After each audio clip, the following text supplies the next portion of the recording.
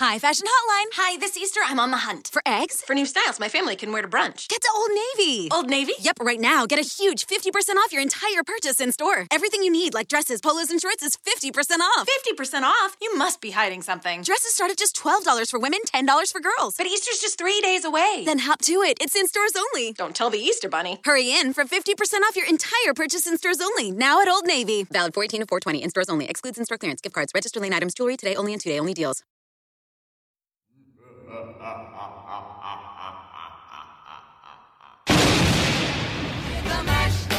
He did the monster mash. The monster mash. It was a graveyard smash. He did the mash. It caught on in a flash. He did the mash. He did the monster mash. From my laboratory in the... Good evening, ladies and gentlemen. Welcome back to your favorite stop for horror news, true crime, and real-life tales of the unexplained monsters at midnight.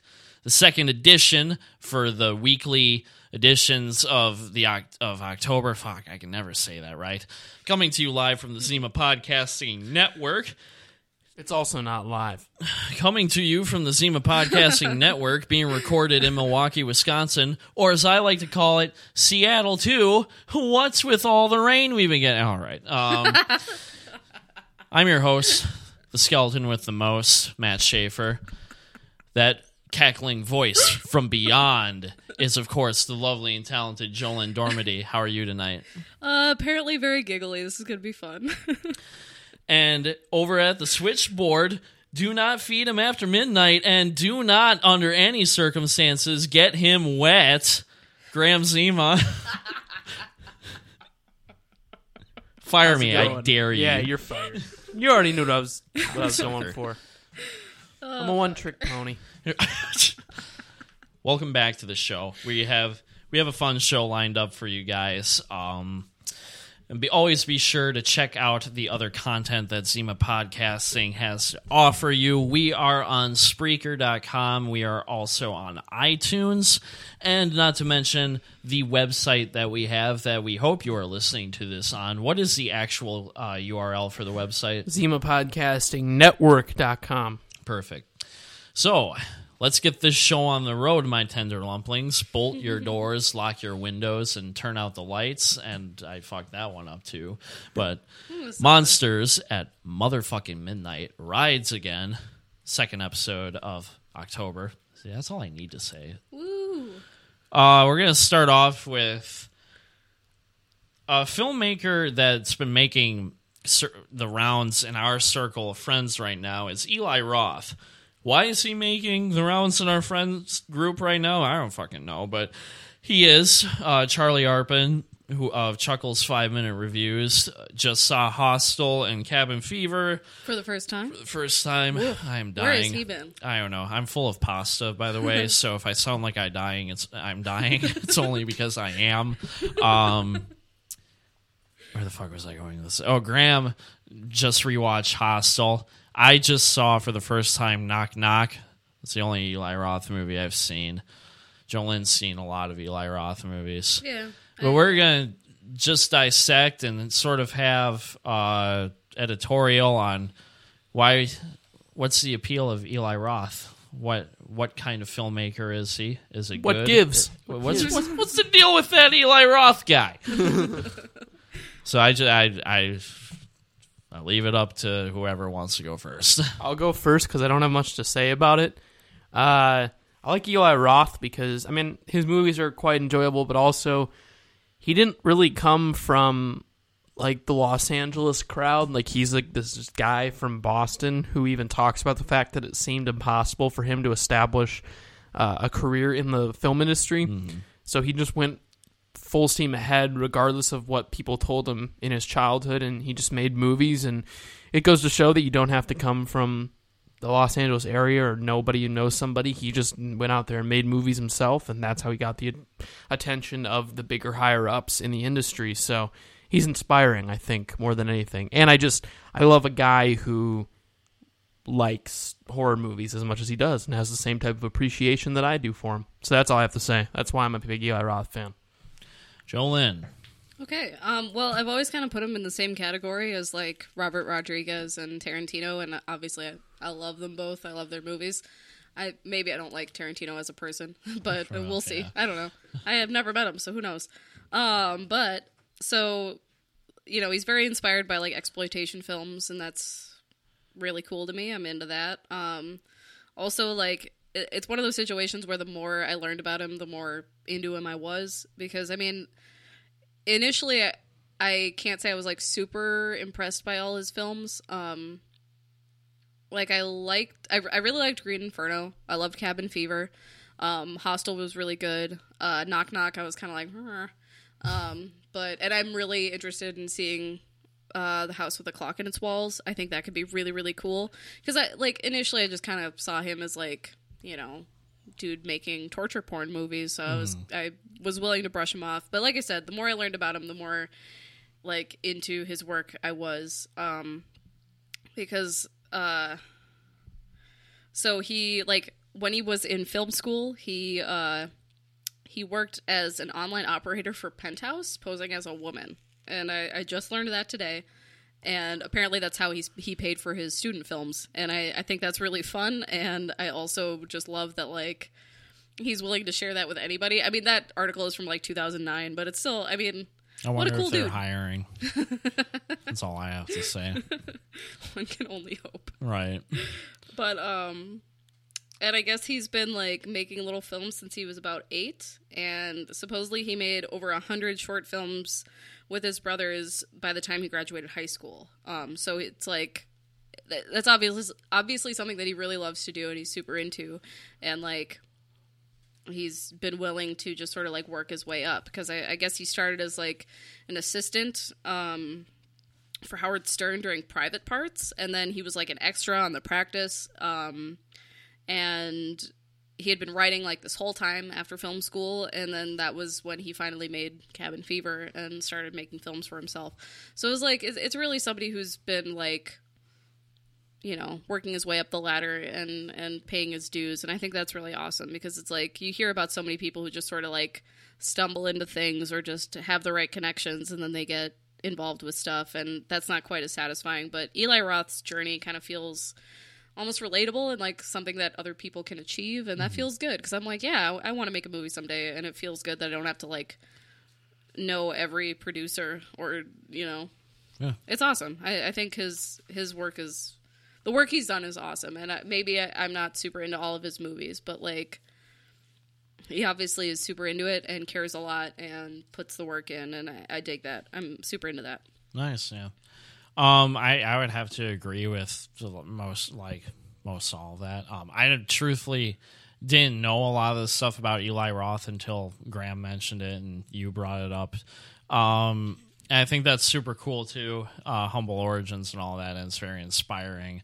I've always been curious about him as a filmmaker because he does seem like a true modern day like exploitation director, and which I think is super cool because as much as I love Grindhouse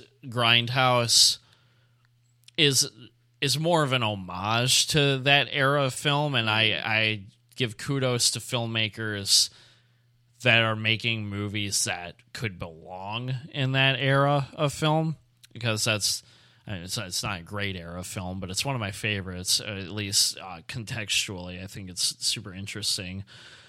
And I was going somewhere with that. Just low-budget origins has always been an inspiration for me. That's why I got my Halloween tattoo, not only because I love the movie and the holiday, but it's mostly because low-budget horror films were one of my biggest inspirations for becoming a filmmaker in general. So props to Eli Roth. I think whether or not his content is always reviewed highly, because a lot of times it's not, I think I have respect for him as a filmmaker because I do respect filmmakers that are unapologetically themselves. Like that's why I like David Lynch and Quentin Tarantino, because they don't sell out to studios. They don't paint themselves in a light that feels dishonest, and I never felt like. I mean, you watch an Eli Roth movie, you pretty much know what you're going to get, and That's for damn I sure. think it's great that he has made an identity for himself. And since we're on the topic right now, do you want to riff a little bit about Knock Knock? Because I'm sure we both have some things to say about it. So many opinions. all And the I'm going to first off say the movie's a couple years old, so spoilers ahead, just because this movie has an interesting story that unfolds, and to talk about issues that I have with the film, I feel like it's more appropriate to go into the specifics of why. So if you really care to see Knock Knock and don't want it spoiled, tune out this part or skip ahead or whatever you would like to do. So, to bring you up to speed, Knock Knock is a 2015 film by Eli Roth, co-written by Eli Roth, based off a story that was not by Eli Roth. I'm not sure who wrote the original story off the top of my head, but I didn't actually know that. I didn't know that much about this. it's movie. about Keanu Reeves plays an architect, a husband and father who is living a very, very good life with a very happy family. When the family goes out of town for the weekend, during a thunderstorm, two very beautiful, very young girls appear soaking wet at his front doorstep, and being a good Samaritan, he offers to help them out. However, this seems to be a bad move and leads down a rabbit hole of just like, what the fuckery that It's a good I way don't to put think it. he expected. So, Jolene, what do you think about, what are your thoughts on Knock Knock?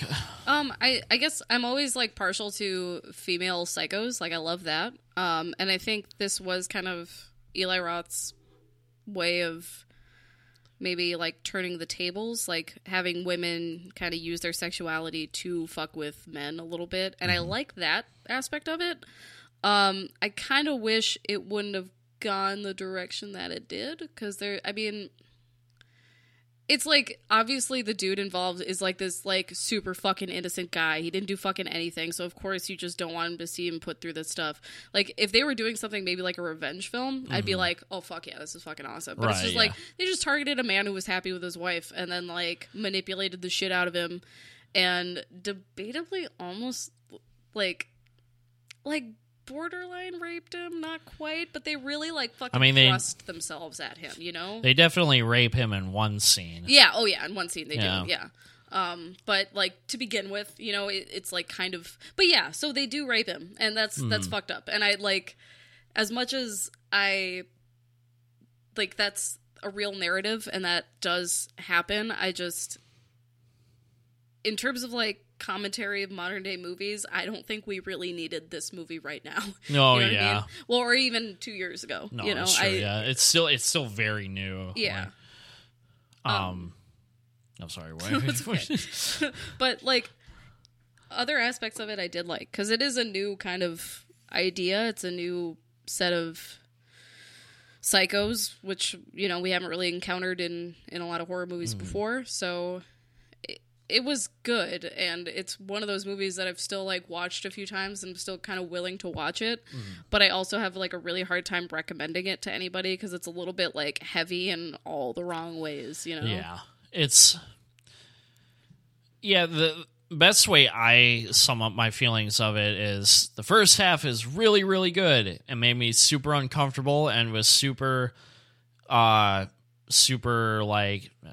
creepy, unnerving.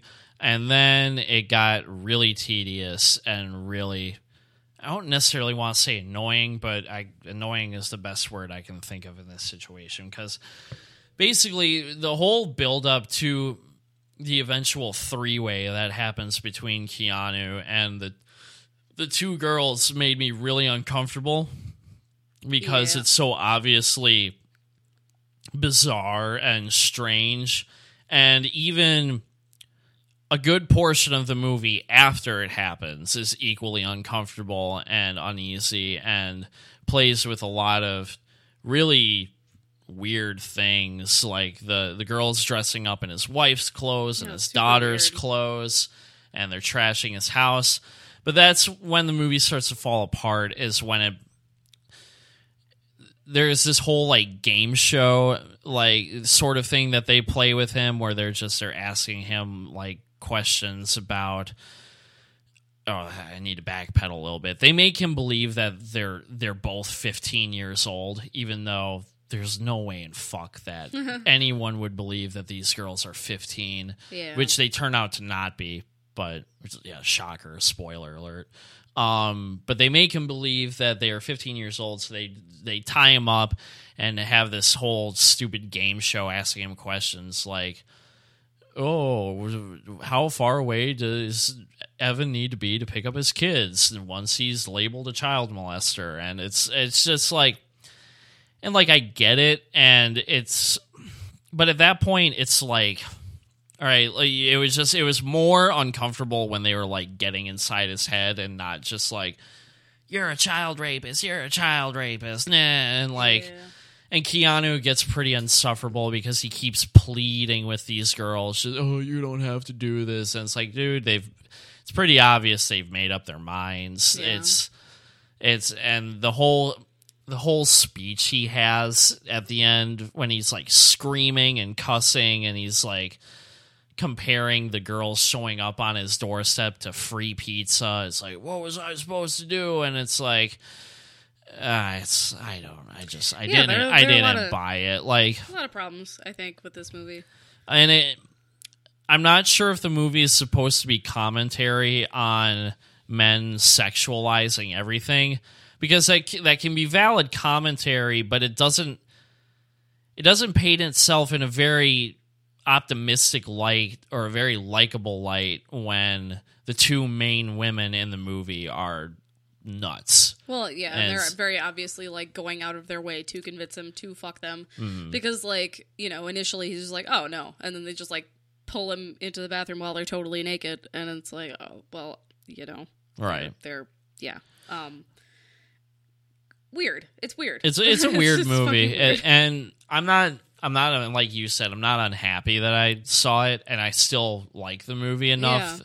That I own it, and I might watch it. I think I prefer Eli Roth's gore. I think I'm more into that than I. Well, because his psychological commentary isn't very good. No. I mean, I could be wrong. I've only seen Knock Knock from his filmography. I need to brush up on that, but yeah, interesting setup. Sloppy dismount, but it was an all right time if you are looking for something kind of trashy to watch. So trashy might be right. Trashy, it might be right. So yeah, those were our thoughts on Knock Knock. And those were our thoughts on Eli Roth as a filmmaker and human being in general. We're going to move on to our next topic, more of an editorial piece. By the way, if you're wondering why Graham has been so quiet, Graham had to bounce for a quick second. He should be back, or he might be back. We'll see. Otherwise, you're stuck with us, so have fun. Damn. It's no secret that, Graham too, but it's no secret that Jolyn and I are both huge music fans of all sorts of different types of music. It always comes down to this time of year when I start assembling some sort of Halloween playlist, either on my iTunes or Spotify. So I just thought we would have a little back and forth here, throwing out some names of songs that or some artists that we think will be fundamental, and hopefully between the two of us we can create the most kick-ass Halloween playlist out there. Jolene, balls in your court.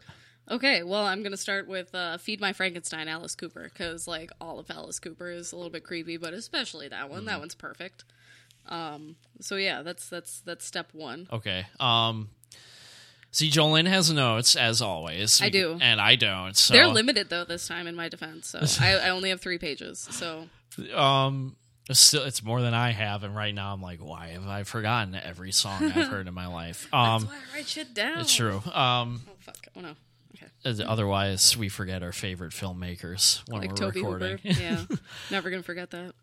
So I'm going to say, well, I have to throw this one on Thriller by Michael Jackson. Oh, yeah. It wouldn't be a Halloween playlist without Thriller because you've got that eerie bass line and the whole motif is about horror movies and watching a scary movie with Witch Yell Girl or Yo Boy, and Vincent fucking Price is in it. Yeah. For the 3 people out there that have never heard Thriller. So that's my choice. I don't even know if there's 3 of them. I was going to say, like, I'm explaining, like, there's this song, it was a big deal in the 80s. Like, these people have never heard Thriller before.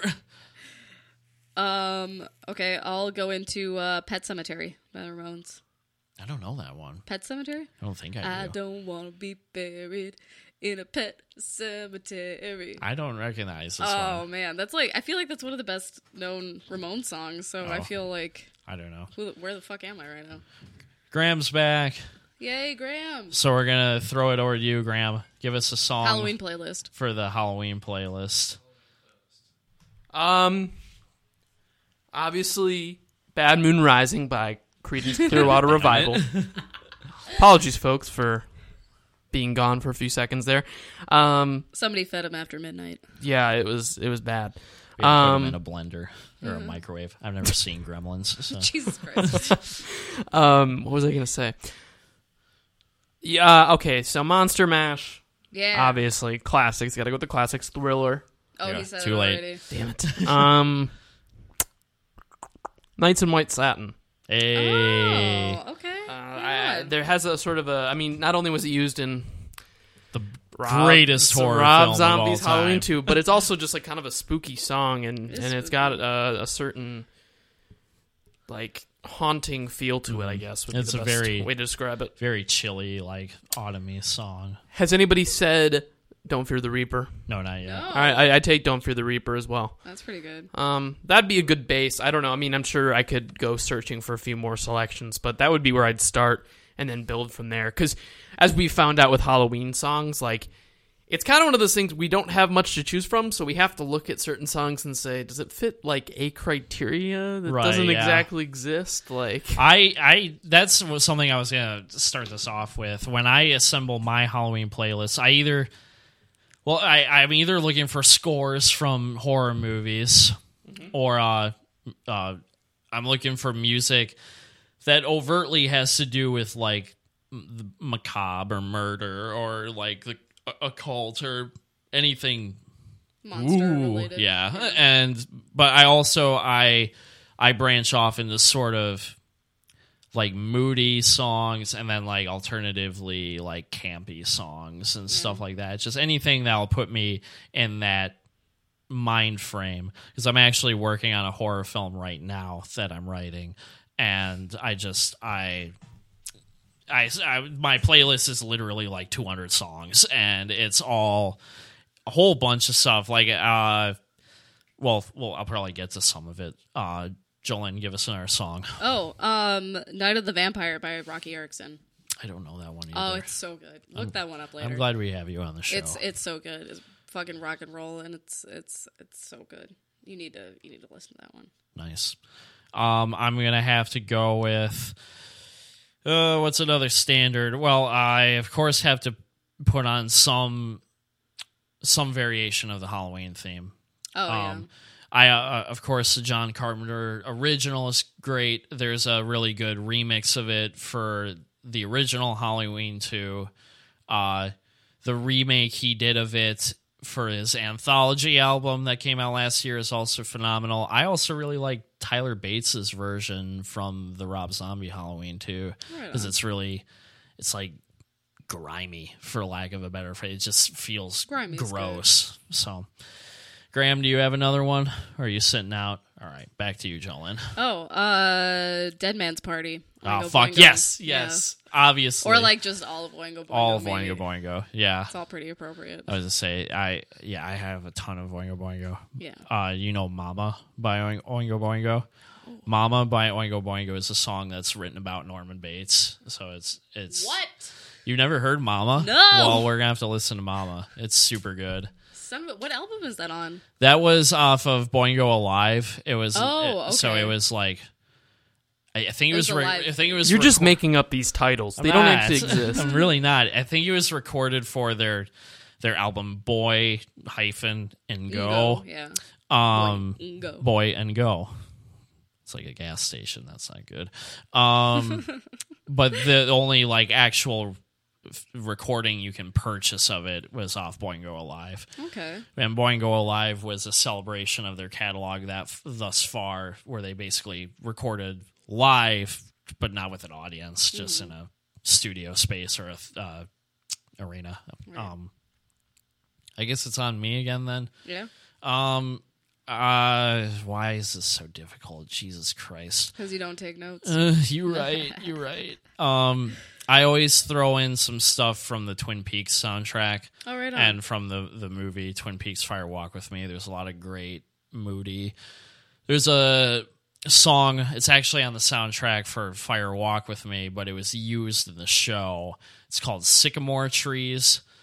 I want to say it's sung by Jimmy Olsen with Angelo Badalamenti doing the score or the accompaniment. Very sinister, just downtrodden jazz song. Really good. So, for you. Okay.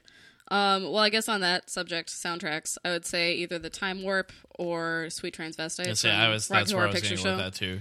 That's also another standard. Yeah, I always have to, because it's appropriate. Sticking with musicals, I always have stuff from Sweeney Todd and Little Shop of Horrors. Oh, hell as yeah. well. Oh, my God. I was like, it wasn't in the original Broadway show, but I always liked Mean Green Mother from Outer Space. Oh, fuck yeah. I love It's that such one. That's such the a best. fun song. Another one from you. Oh, We're going to do this until I say we're done. okay. I hope you're ready. There's this song, She's My Witch by Southern Culture on the Skids. One of my friends did a burlesque number to this song, and ever since I heard it, I'm just like, I have to come back to it every fucking year. I actually come back to it all the time. It's on, like, every playlist that I play at any bar ever. So, yeah, She's My Witch, Southern Culture on the Skids. It's like, it's kind of rockabilly, I guess, is a good word for it. Really good, spooky, it's fun. Nice. Speaking of rockabilly, and speaking of Halloween too, the Captain Clegg and the Night Creatures album that was recorded in conjunction with that movie, it's all original Halloween themed songs. Dope. It's actually a pretty solid album. It's all like southern rock, honky tonk blues, I can vouch for rockabilly. It's pretty decent. So a couple of the songs were used in the movie, but there's like 13 or 14 original tracks on this album, and That's it's awesome. pretty solid. I couldn't for the life of me find who plays, because I think it's a comedian plays this fictional Captain Clegg, and then like Rob Zombie helped produce the actual music around the album. It's dope. And of course, we need to have Rob Zombie on the playlist. Oh, right. Any Like song by Living Rob Dead Zombie. Girl and Dragula, for Yes, sure. Living Dead Girl is my jam. Yeah, same. I feel I like got my sister hooked on that song, which was Don't forget about my Durango, number 95. that's a good one as well. Another one for you, Jolene. Psycho Killer, Qu'est-ce que c'est? I've been really into Talking Heads Yeah. recently. Yeah, you got to do that one. One time I did it for karaoke, and I did not realize that Qu'est-ce que c'est is like French, Yes. And so there's like a whole French bit in the song. I did it for karaoke, really drunk, didn't realize I had to speak French for it, so I just like did my best. Sure. Not my proudest moment. I'm Sure going to you say that knocked it much. out of the I did park. not. I Okay. absolutely did not. All right, I'm going to throw a weird one in here. But it's usually on every playlist I ever make because it's such a bop. Bat Dance by Prince. Huh, okay, right on. I know a lot of you are like, oh, Batman, that's a bit of a stretch for Halloween, but fuck you. He dresses like a bat. That's Halloween as fuck. Yeah, that's all that matters, right? And Bat Dance is one of the most ridiculous club songs of the 1980s. That's just like Prince laying down some pretty sick instrumental and like 95 samples from the movie just interjected. It's just like there's this like hard funk bass line, and it's like Jack Nicholson going, "Stop the press. Who is that? Vicky Vale. Vicky Vale. It's fun. really it's like the best song ever written. So check out Bad Dance if you haven't heard Bad Dance. Another one from you. Well, I guess I did mention Alice Cooper already, but I'll say This House is Haunted by Alice Cooper because it's Okay. from The Eyes of Alice Cooper, which is not one of their most popular albums because it was fairly new. Okay. Like I think fucking early 2000s even. Like it's fairly recent. But it's like it's very dark and it's sort of from what I remember it's like about like a man's wife dying and then her haunting the house that they lived in and it's very or maybe he killed her, I don't remember. But very pretty. Nice. Very spooky. Okay.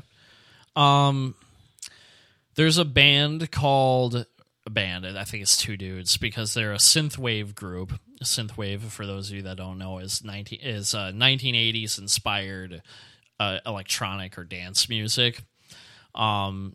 Very heavily inspired by John Carpenter and like Vangelis and stuff like that. There's a group called Dance with the Dead. They have a couple albums, or every one of their songs is fucking tight. I think I have their album Out of Body on iTunes, and I just put the entire album in the playlist, and then when it would pop up, I was like, I forgot how fucking catchy this album is. It's super good, super John Carpenter inspired, and like really... I love good synthwave music, so and that's worth checking out. Hell yeah. I'm gonna say specifically Zombie Dance by the Cramps, but Okay. also like a bajillion other things by the Cramps, Right, like yeah. Creature from the Black Leather Lagoon or Human Fly. Even I feel like kind of works because the fly is a thing, and yeah, I don't know. Nice. I love the Cramps. I'm going to say anything by Goblin. Oh yeah, dude, I almost just said that exactly. I'm not even kidding. Right. Oh my god. Well, Goblin is great. Goblin, if you don't know, did the music for most of, if not like half of Dario Argento's catalog. Maybe not half. Dario Argento's made a lot of movies. If I had to pick some, though, I would do Deep Red and Suspiria. And, of course, Goblin also did the soundtrack for George A. Romero's Dawn of the Dead, which is worth the listen. Again, more like synth-based, kind of progressive rock sound. The theme for Suspiria is like one of the best horror movie themes ever. What's up? Let's see. What? Somebody's Watching Me? Is that? Yeah, is that Somebody's the song? Watching Me by whom? Rockwell. There we go. Featuring Michael Jackson and Yeah. Jermaine Jackson. Yeah, that one. That's another classic. This is a weird one, but I'm going to say anything off of Bat Out of Hell by Meatloaf, because Bat Out of Hell has this kind of campy metal sound to it. I put Paradise by the Dashboard Lights on my playlist, and that seemed to flow very well. Meatloaf is a fantastic artist. Most people know him as Eddie from Rocky Horror Picture Show, but so I guess Hopatootie, Bless My Soul would be a good pick there. Hopatootie, bless my soul. What do you think, Graham? Anything from Rocky Horror would be in that category.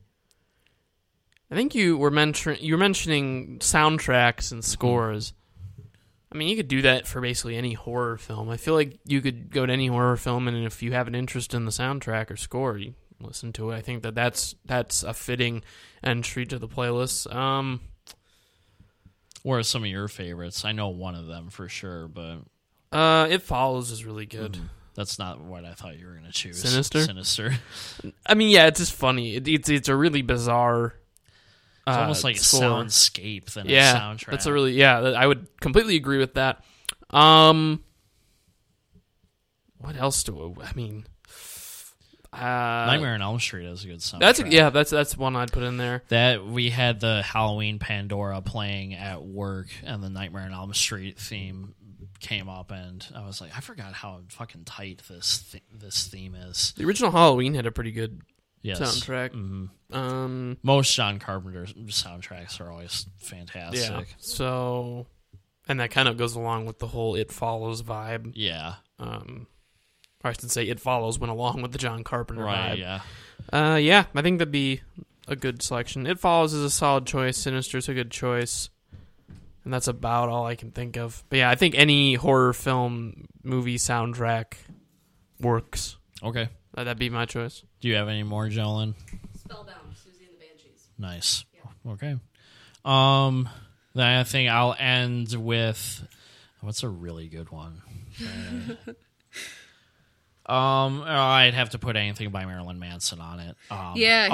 His cover of This Is Halloween. I'm like, I always love it. have his cover of This Is Halloween Or on it. was it Korn that redid what? Kidnap the Santa Claus. Yeah, the I loved Korn. that, and it's like that feels a little bit blasphemous because I'm like I love Danny Elfman more, but I'm also like that was fucking so fun to listen. No, to. yeah, that whole a while ago for some anniversary of Nightmare Before Christmas, a bunch of artists did covers of the music from the soundtrack. Marilyn Manson most famously did This Is Halloween. Marilyn Manson also just put out a cover of Cry Little Sister from the Lost Boys soundtrack. That is fucking I haven't heard dope. that. It is really good. Really, really good. I would put a lot of stuff from his very first album on it because his first whoa, God, that was weird. Been possessed. His first album is the most just aggressively like horror themed. That bleeds into all of his other stuff, but I think his first album is the rawest. It's not my favorite, but it has a lot of the most raw imagery in it. Cool. And then of course the beautiful people. That's not his Also, first album, though. his version of Personal Jesus I was super into. And Sweet Dreams Are Made of This. Yeah, I like he's his a version pretty of that, good too. cover artist. The Helter Skelter that he and Rob Oh, Zombie fuck, did I is loved really that. good. I I like loved it it. better than the Beatles one. I kind of do too. I know I'm gonna get like punched in the face by like half of my friends for saying that. But I Hey, do. my sister is like the biggest Beatles fan I've ever met. And she even agrees, like, I actually really kind of good. like this song now because both really me and my groovy. sister are like, Helter Skelter by the Beatles is fine, but I played I it feel for like my sister, and she was like, I actually kind of like this It's song one of those now. songs that I think was designed. I mean, granted, they made like the Beatles fucking wrote it, so what am I to say? But it seems like it was designed to be a little bit heavier. You know Yeah. what I mean? So it's it's not necessarily a sound that the Beatles had, but it. It is. I think done heavy is a better way to do it. I agree. It was completely. So, were you playing along with home? Were you listening? If so, add our contributions to your Halloween Spotify or iTunes playlist, and tell us what you like to listen to in the comments on Twitter or on AIM Messenger.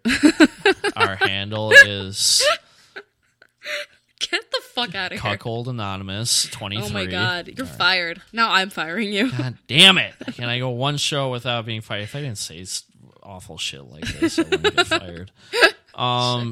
So let's move on to our next topic of discussion. Something we've mentioned in passing, but something, and I could be wrong. I barely remember my real name half the time.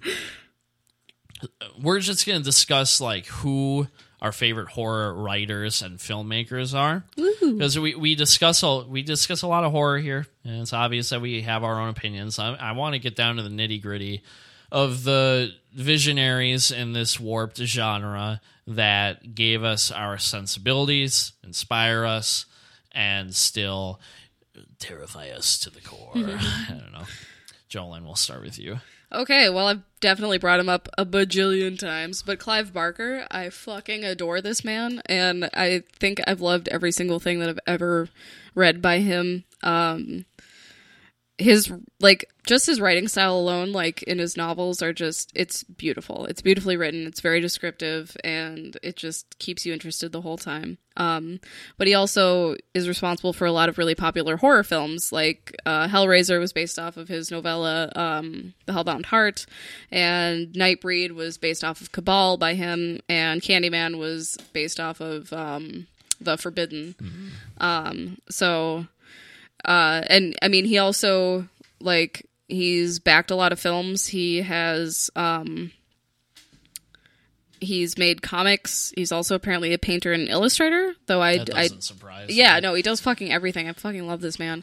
He also, I recently found out that I don't know if it's the same title, but there's this movie Dread from like 2000 something, and it's about like this film student who can't figure out what he wants to do for a thesis, and then he meets this kind of like weirdo dude who's just like, hey, you should do a study on fear and figure out what people's deepest fears are. And then that dude ends up being like a total psychopath and like taking it way too far. It's really cool. It's Judge horrifying. Dredd. I was gonna Judge say, Dredd. It's not Judge Dredd. It's not the good Judge Dredd. No, movie. it's not Judge Dredd. It's just Dread, like Dread. Gotcha. And something Rathbone is the lead character. Basil? No, that's never mind. Basil Rathbone played Sherlock Holmes in like No. the 20s. I'll be over here if you need me. I can't remember his first name, but he was in like the Twilight movies as one of the like vampire brother people. But he's in this movie and he plays like an edgy film student. And Hard to believe. but it's very psychological. It's very cool. And I just recently learned that the short story that was based off of loosely. Mm-hmm. By the way, it's loosely based off of the short story by Clive Barker, which is also a part of his Books of Blood, which The Forbidden is a part of, which Candyman was based off of. Nice. So anyway, Clive Barker is fucking amazing, and he can just do any sort of medium and kick its ass and make a beautiful film. Hell yeah. Also, like, I was recently able to geek out about Dean Koontz. Dean Koontz. Yeah. I was not expecting that from you. I know a lot of people, like, okay, I got into a fight with somebody one time because he was like, well, Stephen King is way better. And I'm like, you can like things separately, you Sure, know? right, like, yeah. you can like both. I love Stephen King, like, but I still like Dean Koontz. Definitely they're making film, or making, like, they're writing similar pieces of fiction or whatever, but... I've read a Dean Koontz novel. and which was it? What the fuck is it called? It's called The Face of Fear. I haven't read It's that. about a former like world-class mountain climber who has a tragic fall and like has permanently fucked up his back so he can't climb anymore. But it also gave him like oh shit, what's the word? Not telepathy. He's like clairvoyant, or he can like kind of see into the Psychic? future. Psychic. Okay. I don't know why I couldn't think of that word. It's okay. And basically he's kind of helping the cops with the serial murder that's happening. Cool. And then him and his girlfriend are trapped in the building that he works in while the serial killer is there, and they basically have to like mountain climb out of the building to stay alive. It's a very pulpy story and That's kind of fun. A lot of his stuff and is it's pretty very pulpy. like oddball, but it was a surprisingly good page turn, and it was the first time in like years that I finished the book in a day. That so Well, it's like, and that's what I kind of like about Dean Koontz is that like his stuff is pretty easy to read, but it's not like fluff necessarily, and it's really off the wall. The first book that I ever actually read by him, I read because I'd seen the movie version of it, which was Odd Thomas with Anton Yelchin or Yelchin. I don't know how to say his okay. last name, but I fucking adored him as an actor, and then he died, and I was heartbroken. So I just love that movie, and he's like kind of buff in it, so I was like all verklempt. But so I had to read the book. And, you were what? Verklempt. I don't know what that means. It's Yiddish. At a loss for words. Gotcha. Emotional. All right, well, learned something new today. Yeah. But anyway. Mazel tov. Oh, Jesus Christ. It was also a Jew. now. Okay, anyway. But so Dean Koontz, I read Odd Thomas because I'd seen that movie. It's kind of like a fun little book about a guy who could see ghosts and helped like local police solve murders because he would see the ghosts afterwards, and then those ghosts would like give him signs as to like how to help and stuff. And he always used his gift for good, but he like would do very kind of like he was just like a fry cook, and then he would like help the police do that. Like he wasn't using it to be like a celebrity or anything. I don't know. It was a cute story and I liked it, and it's a fun book to read, and it's a fun movie. So, and then finally I'm going to talk about Thomas Harris, who wrote, of course, Silence of the Lambs and like all the Hannibal books. And those books are so beautifully written, and I love them because like they make you sort of love your villain, and I love loving villains. So, There you go. And Thomas Harris is actually coming out with a new book, even though I thought he was dead. I thought that he was not alive anymore, and I thought he was done making things. Fair enough. Thomas Harris isn't dead? He's not dead. You're goddamn it. He's like 78 or some shit, though, so it's not that far-fetched. Just so he's dead. He's not. dead. He's making a new That's book. I don't know when it comes rude. out, I but apologize. he's making a new book. So I'm sorry, Thomas Harris, for thinking that you were dead, as if you'd be listening to this podcast right now. He probably is. Let's hope. So, Graham, who are some of your horror filmmakers and or writers? Wes Craven. Yeah. It's a pretty easy choice for that one. Rob Zombie. I can take that. Man, it's a tough choice. I like Lee Winnell. Like, I like his writing because he does like the Insidious movies. Like, I like Oh, okay. I like the general like vibe he gives. I'm not a fan of all of his work, but he's been writing. I don't know how many installments of like The Conjuring or Insidious he wrote, but he's done a few and I've enjoyed them. Not the biggest Stephen King fan, so I can't exactly say. I know. You're fired. Yeah, thank you. You're going to have to fire me again then, too.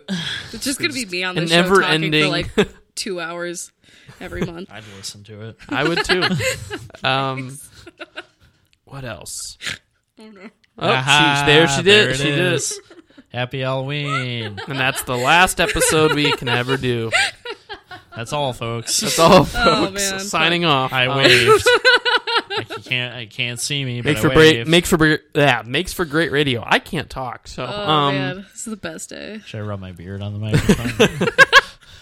oh Jesus. Man, who else? Oh, what a I think that's about. I mean, John Carpenter obviously is really good. yeah. I mean, Who's Sean Carpenter? Oh, I'm sorry. did you forget one? Who would you Say fuck? it. Sam Raimi. He's. Oh, yeah. I love Yeah, him yeah. so Yeah. very Yeah. much. I figured you guys. Jolene would- was like, I'd fuck, never mind. No, I'm so surprised I didn't.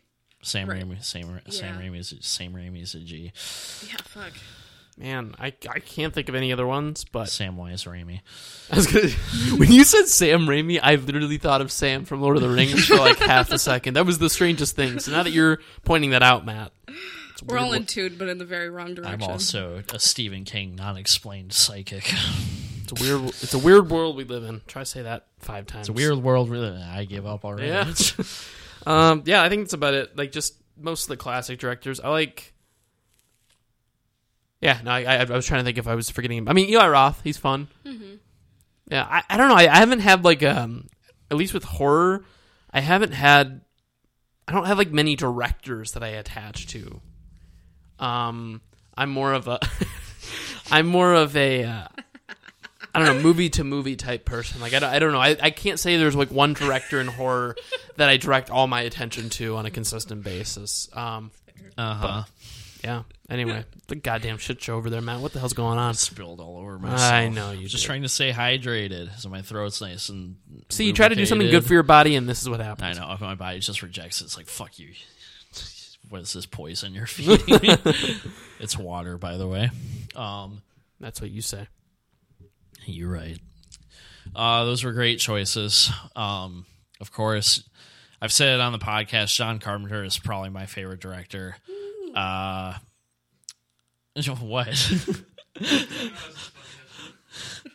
John Carpenter is probably my favorite director when he is a writer, which is very, very rare. I mean, it's not rare. He wrote. What the fuck am I even saying? He actually wrote quite a few of his things, but most famously, the one that he wrote is Halloween, but he also did Escape from New York and Assault on Precinct 13. And I think he wrote Prince of Darkness under his pen name, and he co-wrote In the Mouth of Madness. Prince of Darkness was so good. Prince of Darkness is pretty dope. I prefer In the Mouth of Madness, not like there's any comparison, but In the Mouth of Madness is fucking weird, dude. I like it a lot. That's fair. I get it. You brought up two of my other favorites, Graham, Wes Craven, and Robert Cummings.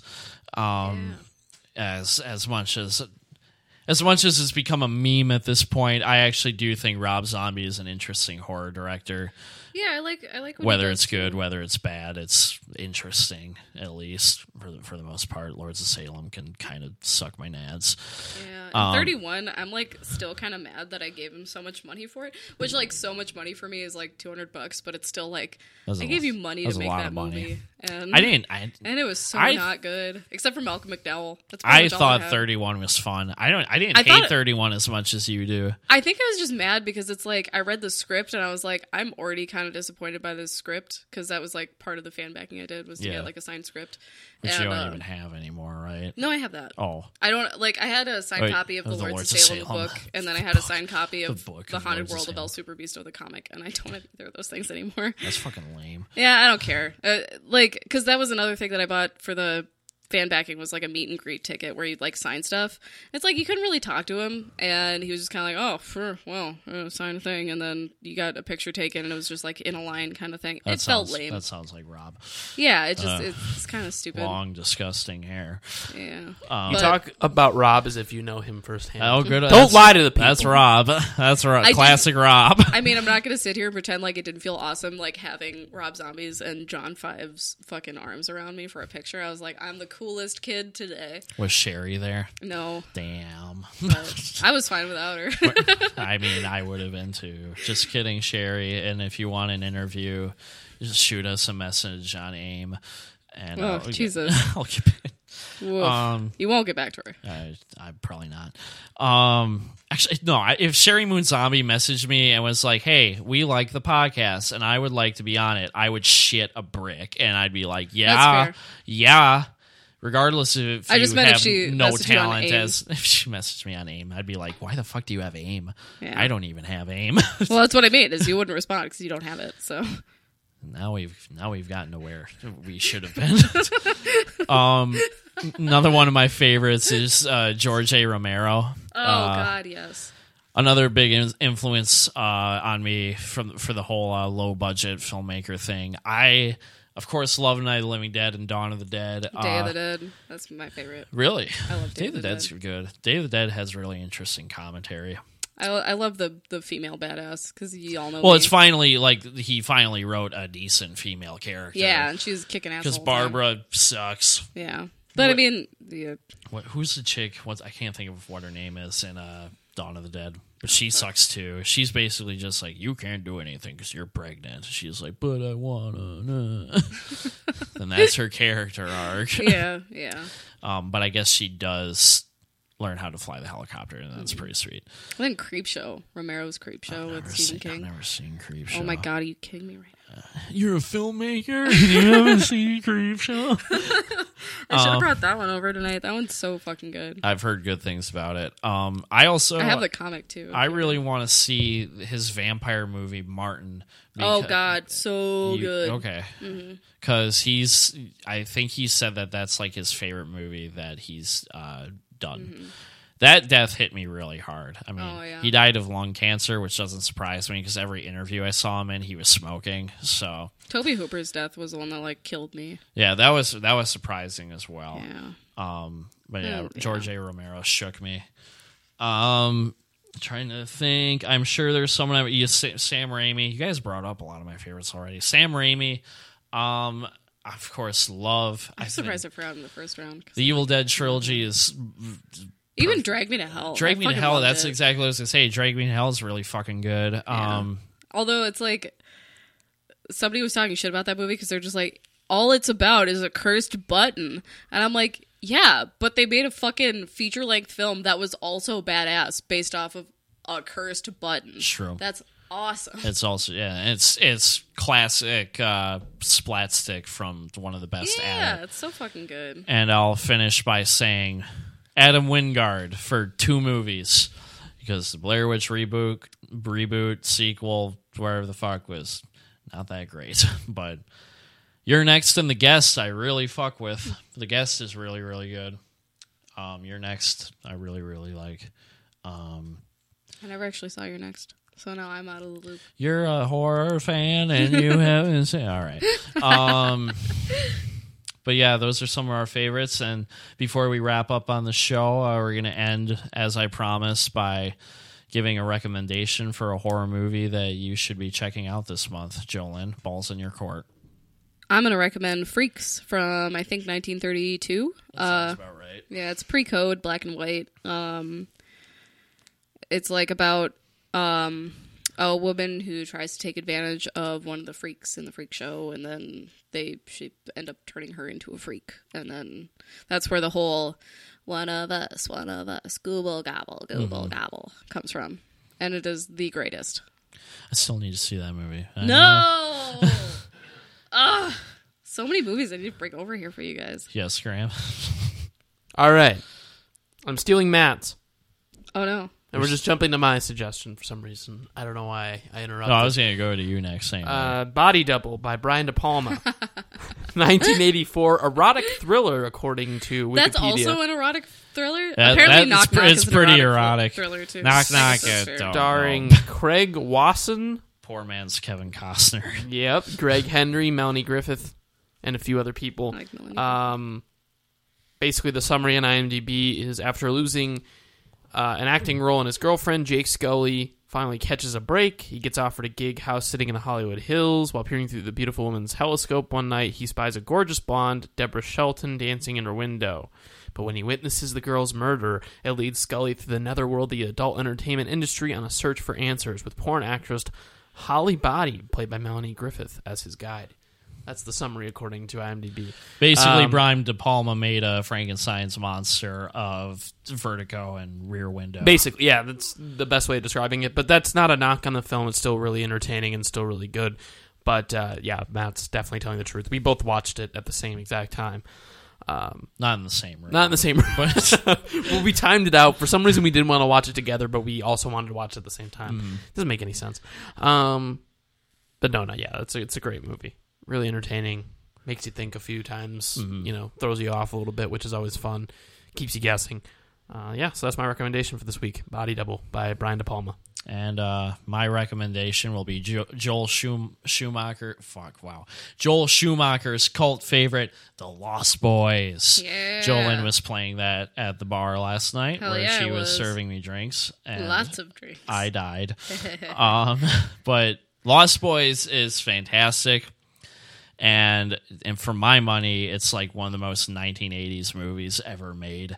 I love it. The fashion is outrageous. The production design is delicious. The horror comedy really, really works, and it's the typical teen rebellion coming of age story about vampires. And the Corey duo is in it, Corey Feldman and Corey Haim. So you can't really get much more 80s than that. Check out The Lost Boys. It's one of like the 3 good movies that Joel Schumacher has done, poor guy. But really worth checking out.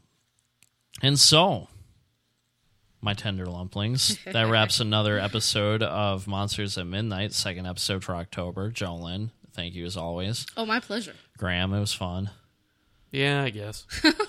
And if you'll excuse me, I'm going to go put my dick in a pumpkin. Have a groovy evening. Springtime tips and fun facts from Paul, Kristen, and Dexter at Total Wine & More. Every bunny loves honey glazed carrots. A great side dish for your springtime celebration and a delicious complement to a sweet, bright Moscato. Wine is made in virtually every country in the world, and I'm ready to give you a tour to find the right one. Serving lamb this season? Try it with a bold Cabernet from the trendy Paso Robles region. Whether you're hosting or just bringing the wine, we'd love to share our always low prices and ridiculous selection this spring at Total Wine & More. Cheers! Hi, Fashion Hotline. Hi, this Easter I'm on the hunt. For eggs? For new styles my family can wear to brunch. Get to Old Navy. Old Navy? Yep, right now, get a huge 50% off your entire purchase in store. Everything you need, like dresses, polos, and shorts, is 50% off. 50% off? You must be hiding something. Dresses start at just $12 for women, $10 for girls. But Easter's just 3 days away. Then hop to it. It's in stores only. Don't tell the Easter Bunny. Hurry in for 50% off your entire purchase in stores only. Now at Old Navy. Valid 4/18 to 4/20 in stores only. Excludes in-store clearance. Gift cards. Register lane items. Jewelry today only and today only deals.